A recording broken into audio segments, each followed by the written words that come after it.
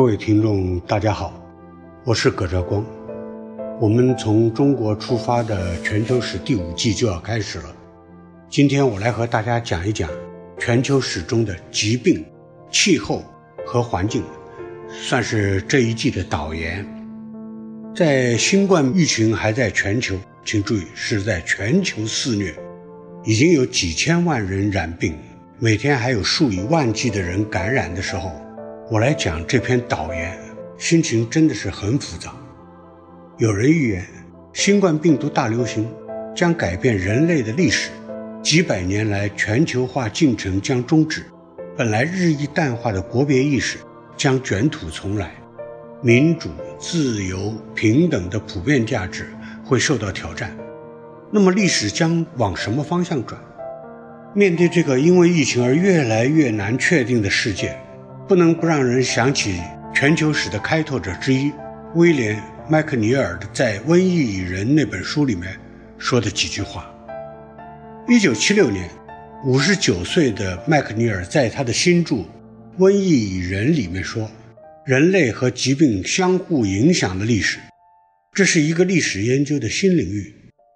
当这个传染病肆无忌惮地入侵对它毫无抵抗力的人类的时候，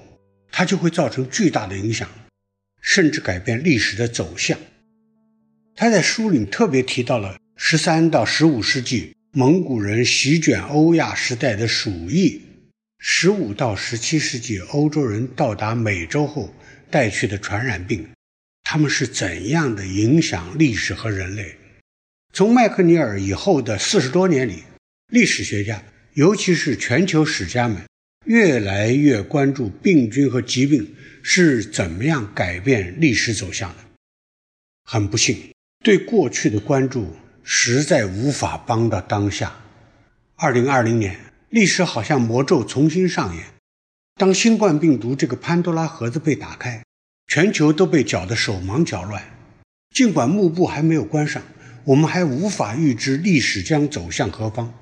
但是我们心里已经隐隐约约地感觉到，麦克尼尔提到的那些疾病改变历史的历史，恐怕将在我们这个时代再上演一次。这和过去马克思说的第一次是悲剧，第二次是喜剧不太一样。这回第一次是悲剧，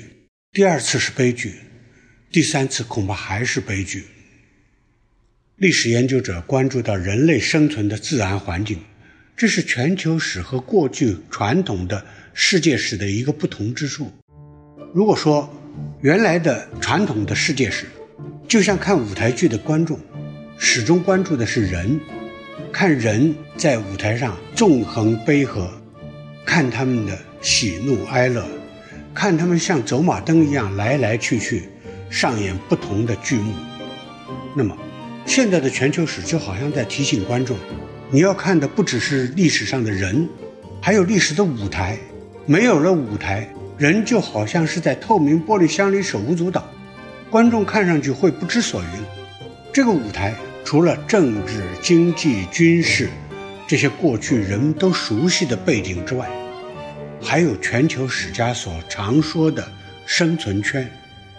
这个生存圈有大也有小，小的就是病菌和疾病，它无声无息地侵入人体，有史以来人就在和它搏斗。一部人类为了健康而生存的历史，不仅包括食物、衣服之类，也包括如何和病毒角逐，在疾病中存活。大的呢，就是自然环境，人被自然环境包裹着，气候变冷和变暖，地震、海啸的侵害，水灾、旱灾和蝗灾，人在自然面前常常束手无策，这就叫听天由命。偏偏是无论小的还是大的，无论是细菌和疾病，还是气候和环境，它不分国界，不分种族，不分男女，不分贫富，它就是全球的。就像我们今天看到的，2020年新冠肺炎病毒肆虐全球，南非的蝗灾入侵中亚、南亚，厄尔尼诺异常的气候导致了各种各样的灾难，它影响的不是个别国家，而是全球。所以全球史不能不超越国家来关注过去的这些疾病、气候和环境，看看它们是怎样影响历史的。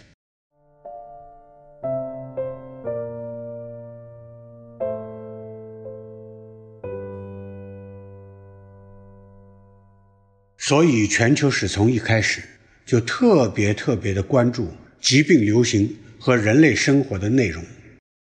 大家可能都熟悉，除了前面提到的麦克尼尔的《瘟疫与人：传染病对人类历史的冲击》这本书之外，更早的汉斯·辛瑟尔的《老鼠、狮子和历史》，一部全新的人类命运史，还有后来的阿尔弗莱德·克劳斯比的《哥伦布大交换》，1942年以后的生物影响和文化冲击，戴蒙德的枪炮、病菌和钢铁，人类社会的命运，这些都是影响很大的有关疾病的全球史著作。好多书都会提到14世纪那个有名的黑死病。据一种说法，说黑死病是从中国、印度、缅甸交界地区发源的鼠疫杆菌引起的。麦克尼尔就推测，这种病菌从1252年经由蒙古大军带入草原，又由蒙古大军西征14世纪带到欧洲，导致欧洲几乎一半，大概估计是死亡人口的数字低的是 30%， 高的到 60%， 差不多几千万人死亡，而且改变了中世纪欧洲的宗教和社会状况。小小的病菌不分国别，改变了大大的世界。也许你会问，这些名著里面大多数的例证都来自欧洲和美洲，那么既然我们讲从中国出发的全球史，那么你能不能举一个亚洲、东亚或者中国在这方面的故事呢？好的，让我们用明清易代为例。大家都知道，明清易代是东亚，也是全球史上的一件大事。由于满族统治的清朝取代了汉族统治的明朝，这就引起了3个世界意义上的巨大变化。一是习惯了汉文明的东亚各国，比如像日本、朝鲜、越南等等，觉得中国有华变夷，各国自我中心的意识就越来越强烈。从此东亚不再是一个共同的文化圈，这导致了东亚各国各走各的路。二是因为大清帝国的崛起，满族统治者对西方和北方，也就是对蒙古、新疆、西藏的控制方式和明朝大不一样，这促成了17、18世纪以中亚为焦点各个旧帝国和新帝国的角逐。三是清朝统治时期正好遭遇欧洲新帝国的崛起和殖民帝国的扩张，中国被卷入这种殖民与现代交错的新时代，逐渐走向了落后和被动。那么这一影响全球历史的明清易代是怎么来的？过去都是说这一变化是政治原因，因为统治阶级残酷压迫，农民被迫起义，明朝又遭遇南倭北寇，内外交困，于是在李自成的农民军和满洲后金的军队的夹击下崩溃了。吴三桂开门纳敌，导致清军入关，直接造成了明清易代。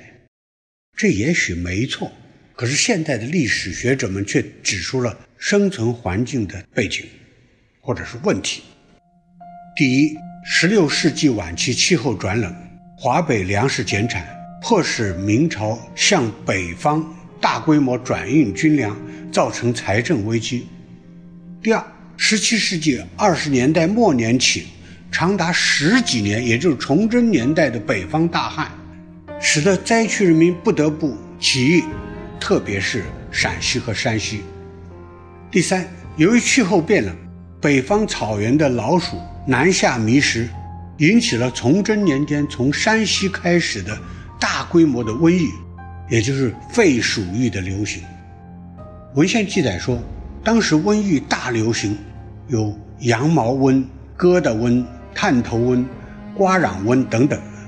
像里面提到的疙瘩瘟，文献里面就说，病者多腋下骨间生一核，或吐淡血而死，不受药饵，所以亲友不敢吊，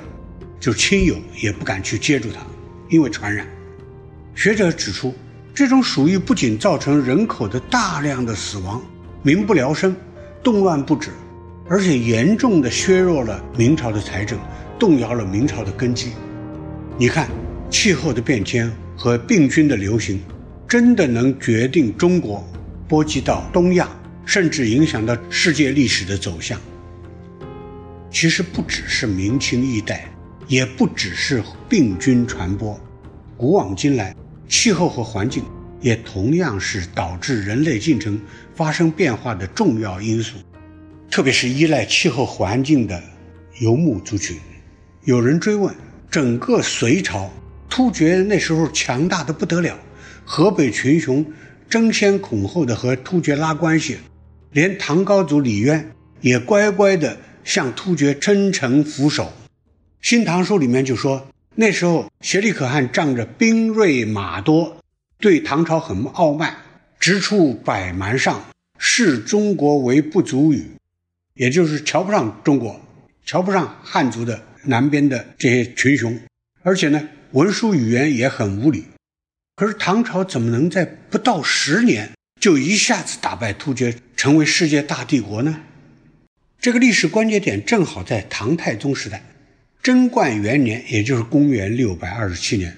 虽然还是突厥很强大的颉利可汗时代，可4岁大旱，羊马多冻死，人饥，就是那一年下了大雪，畜牧业主要的羊和马都冻死了，人发生饥饿。接着第2年又气候异常，夏天降雪，3个月都不下雨，6处多死。于是突厥内部就开始发生内乱，颉利可汗和突利可汗分裂，这就成就了唐太宗天可汗的事业，也造成了大唐帝国在东亚的强盛。我们虽然说唐太宗很了不起，但是大唐的胜利没有老天帮忙吗？气候这个因素对于历史非常非常重要。我常常讲，如果用简化的方式讲中国的大历史，可以说古代北方中国游牧族群不断的南下，使得北方中国逐渐的胡化，而北方中原汉人不断一波又一波的被迫南迁，就造成了南方中国，特别是南方山地的民众不断的被汉化。可是南方中国被逐渐汉化的同时，这些南迁的汉人族群实际上也在不断的被南方化或者蛮化。这种胡化、汉化、汉化、蛮化的反复过程，其实就是中国不断的在文化和地理上再定义的历史。日本学者宫崎市定曾经把它叫做文明主义社会和朴素主义民族的永恒冲突，而我呢，我把它看成是中国逐渐形成的简化版大历史。但是这难道没有气候和环境影响的因素吗？北方游牧民族的南下，往往就是因为气候变迁，草原的水草不足，冬季的牛和羊冻死，导致食品短缺，不得不屡屡南下，向食物来源相对稳定的农耕社会所求，这才有一波又一波的南下，再南下的移民潮。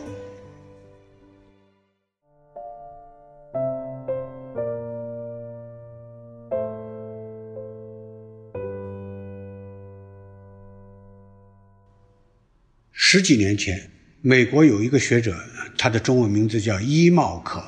他写了一部中国环境的历史。他给这本书起了一个很有深意的书名，叫《大象的退却》。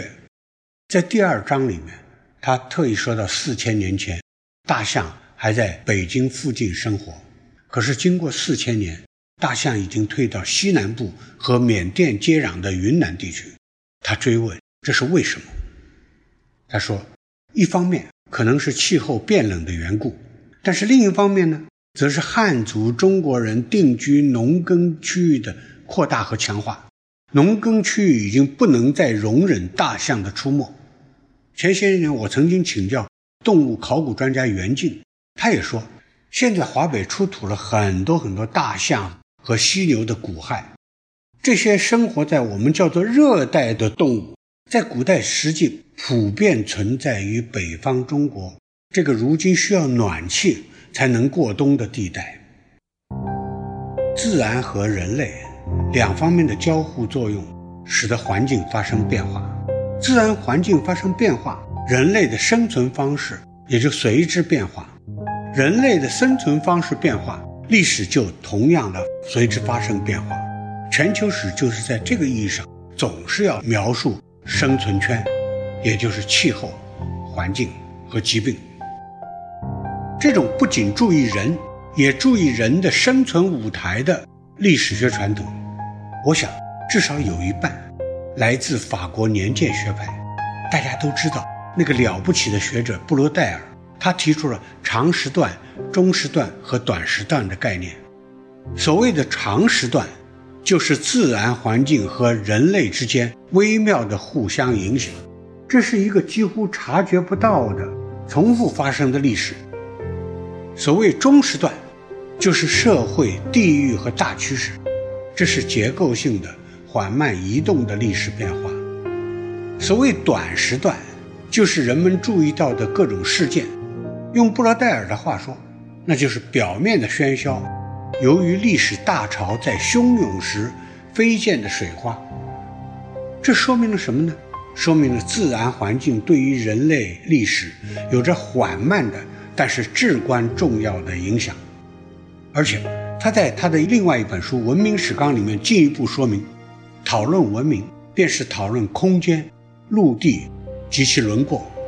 气候、植物、动物等自然条件。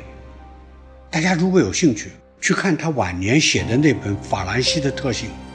实际上这本书就是法国史，他在法国历史的叙述中实践了他自己的理论。这本书的第一册就叫做空间与历史。所谓空间，讨论的就是法国的气候、地理、城市、河流、边界等等。他通过这个描述，他讨论法兰西它的多样性为什么可以统一。通过地区的网络和边界，又讨论法国统一的外部因素是什么。到这以后，才在第二册讨论法兰西的诞生，第三册讨论到法兰西的命运。你看，这样一来，历史的背景就变得深远了，历史的视野就被扩大了。布罗代尔说，长时段就是历史的逻辑性，中时段是历史的必然性，短时段只是历史的偶然性。这个理论对全球史的重要性就在于，你写全球史就要描述人们生存的自然环境如何缓慢的变化，还要说明环境的缓慢变化怎么样影响了具体的历史。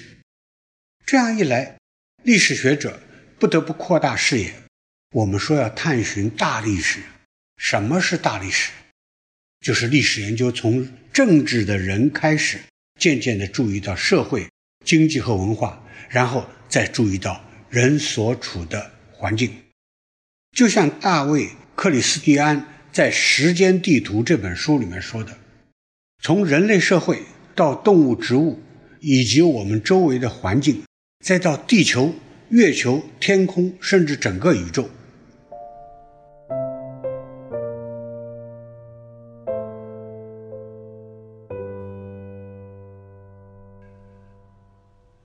其实，关注历史中的气候和环境，并不全是欧美、日本历史学者。早在95年前的1925年，中国科学家竺可桢就写了一篇《中国历史上气候之变迁》，根据考古、物候、文献来讨论气温的变化。根据历史文献，他统计了3000多年中国发生的水灾和旱灾。同一年，他又写了一篇南宋时代我国气候之揣测，说明12到13世纪的中国和欧洲寒凉温热不无连带之意。这是什么意思呢？就说明12到13世纪的中国和欧洲气候变化互相之间是联系的。他根据南宋133年间的降雪记录，指出那个时代因为太阳里面黑子众多，地球上普遍温度降低，甚至连春天下雪也推迟了。而这种现象不仅是在中国，也发生在欧洲。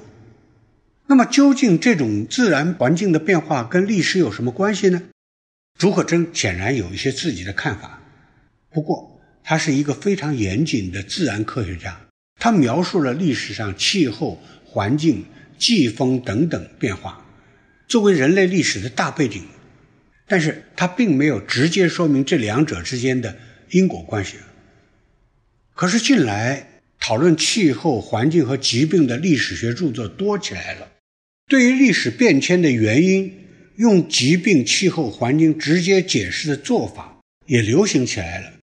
好像这是一个时尚，是一个潮流。这当然没有问题，这推动了历史学的变化。不过我呢，也略有一点疑问。以中国史研究为例，我今年在日本访问，就看到有些学者讨论中国史，他们猜测说4世纪中国的五胡16国的混乱，以及北方游牧民族的南下和气候变冷有很大关系，这也许是没问题的。但是下面9世纪漠北回谷西迁，形成了后来的西周回谷和高昌回谷，他说又和气候变暖有很大的关系，甚至连唐宋之间的大变革也和能源革命有关系，因为那个时候开始利用煤，能够生产更多的金属，制造武器和工具，农业生产力得到提高，因为北方的森林不够了，被迫去开采煤。这些和过去传统说法很不一样的说法对吗？我们不好判断，也许他们太受这种强调生存圈的全球史趋向的影响了。而我呢，我总觉得历史因果关系太复杂，疾病、气候和环境确实是历史解释的一个重要背景，有很多历史解释的钥匙可能就藏在这里面。但是我也有点犹豫，如果只用一种单线的因果关系来解释历史变迁，恐怕也太简单和粗暴。我不太相信有所谓铁的历史规律，因为历史太多偶然、突然、豁然，却很少有当然和必然。过去呢，有的历史学家把一切归结到政治、军事和经济的因素，是太相信历史中人的作用。现在有的历史学者又把一切归结到病菌、气候和环境，那恐怕也太迷信物的作用。我们这一季讲疾病、气候和环境以及它们在全球史中的影响，并不等于我们相信一切都是自然环境的塑造。历史中毕竟还有人。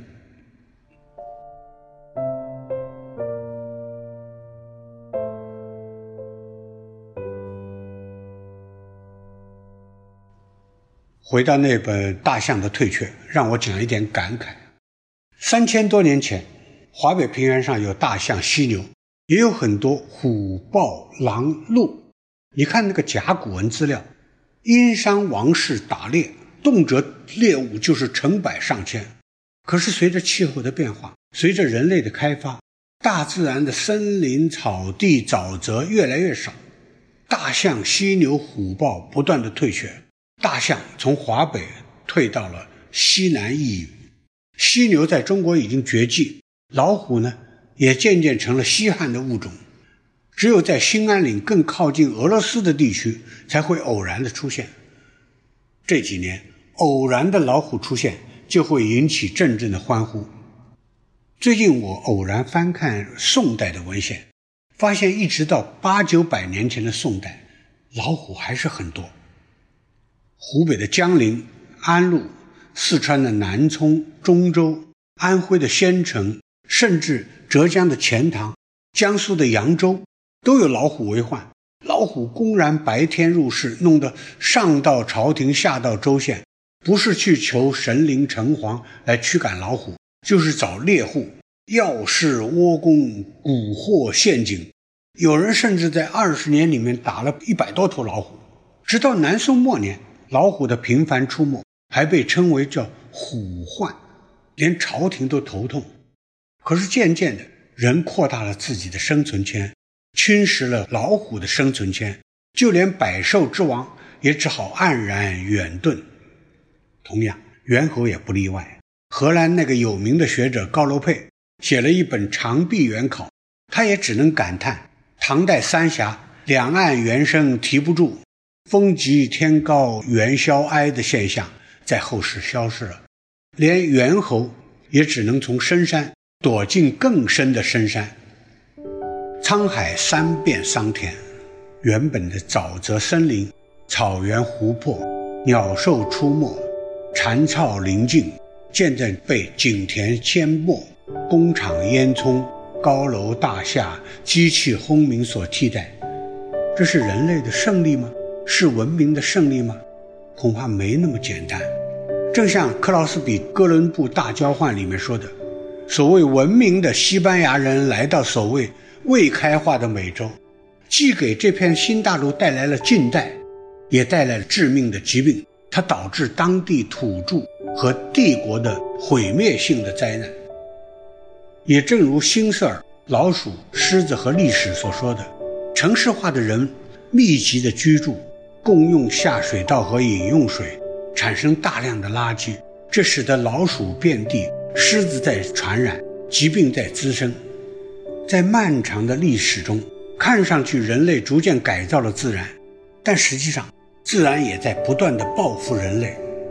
无论是小的病菌，像天花、鼠疫、禽流感、肺结核，以及我们今天遭遇的新冠肺炎，还是大的灾难，像气候变暖或变冷、飓风、地震和海啸，都有可能改变或者扭转历史的方向，让人类急速的脚步停顿，让人类发热的头脑冷静。其实正是在人和自然始终不停的彼此角逐中，构成了一部全球的历史。所以全球史不仅要讲人，也要讲生存圈。在人类还不能拔着自己的头发自己离开地球的时代，我们就不能不关注疾病、气候和环境。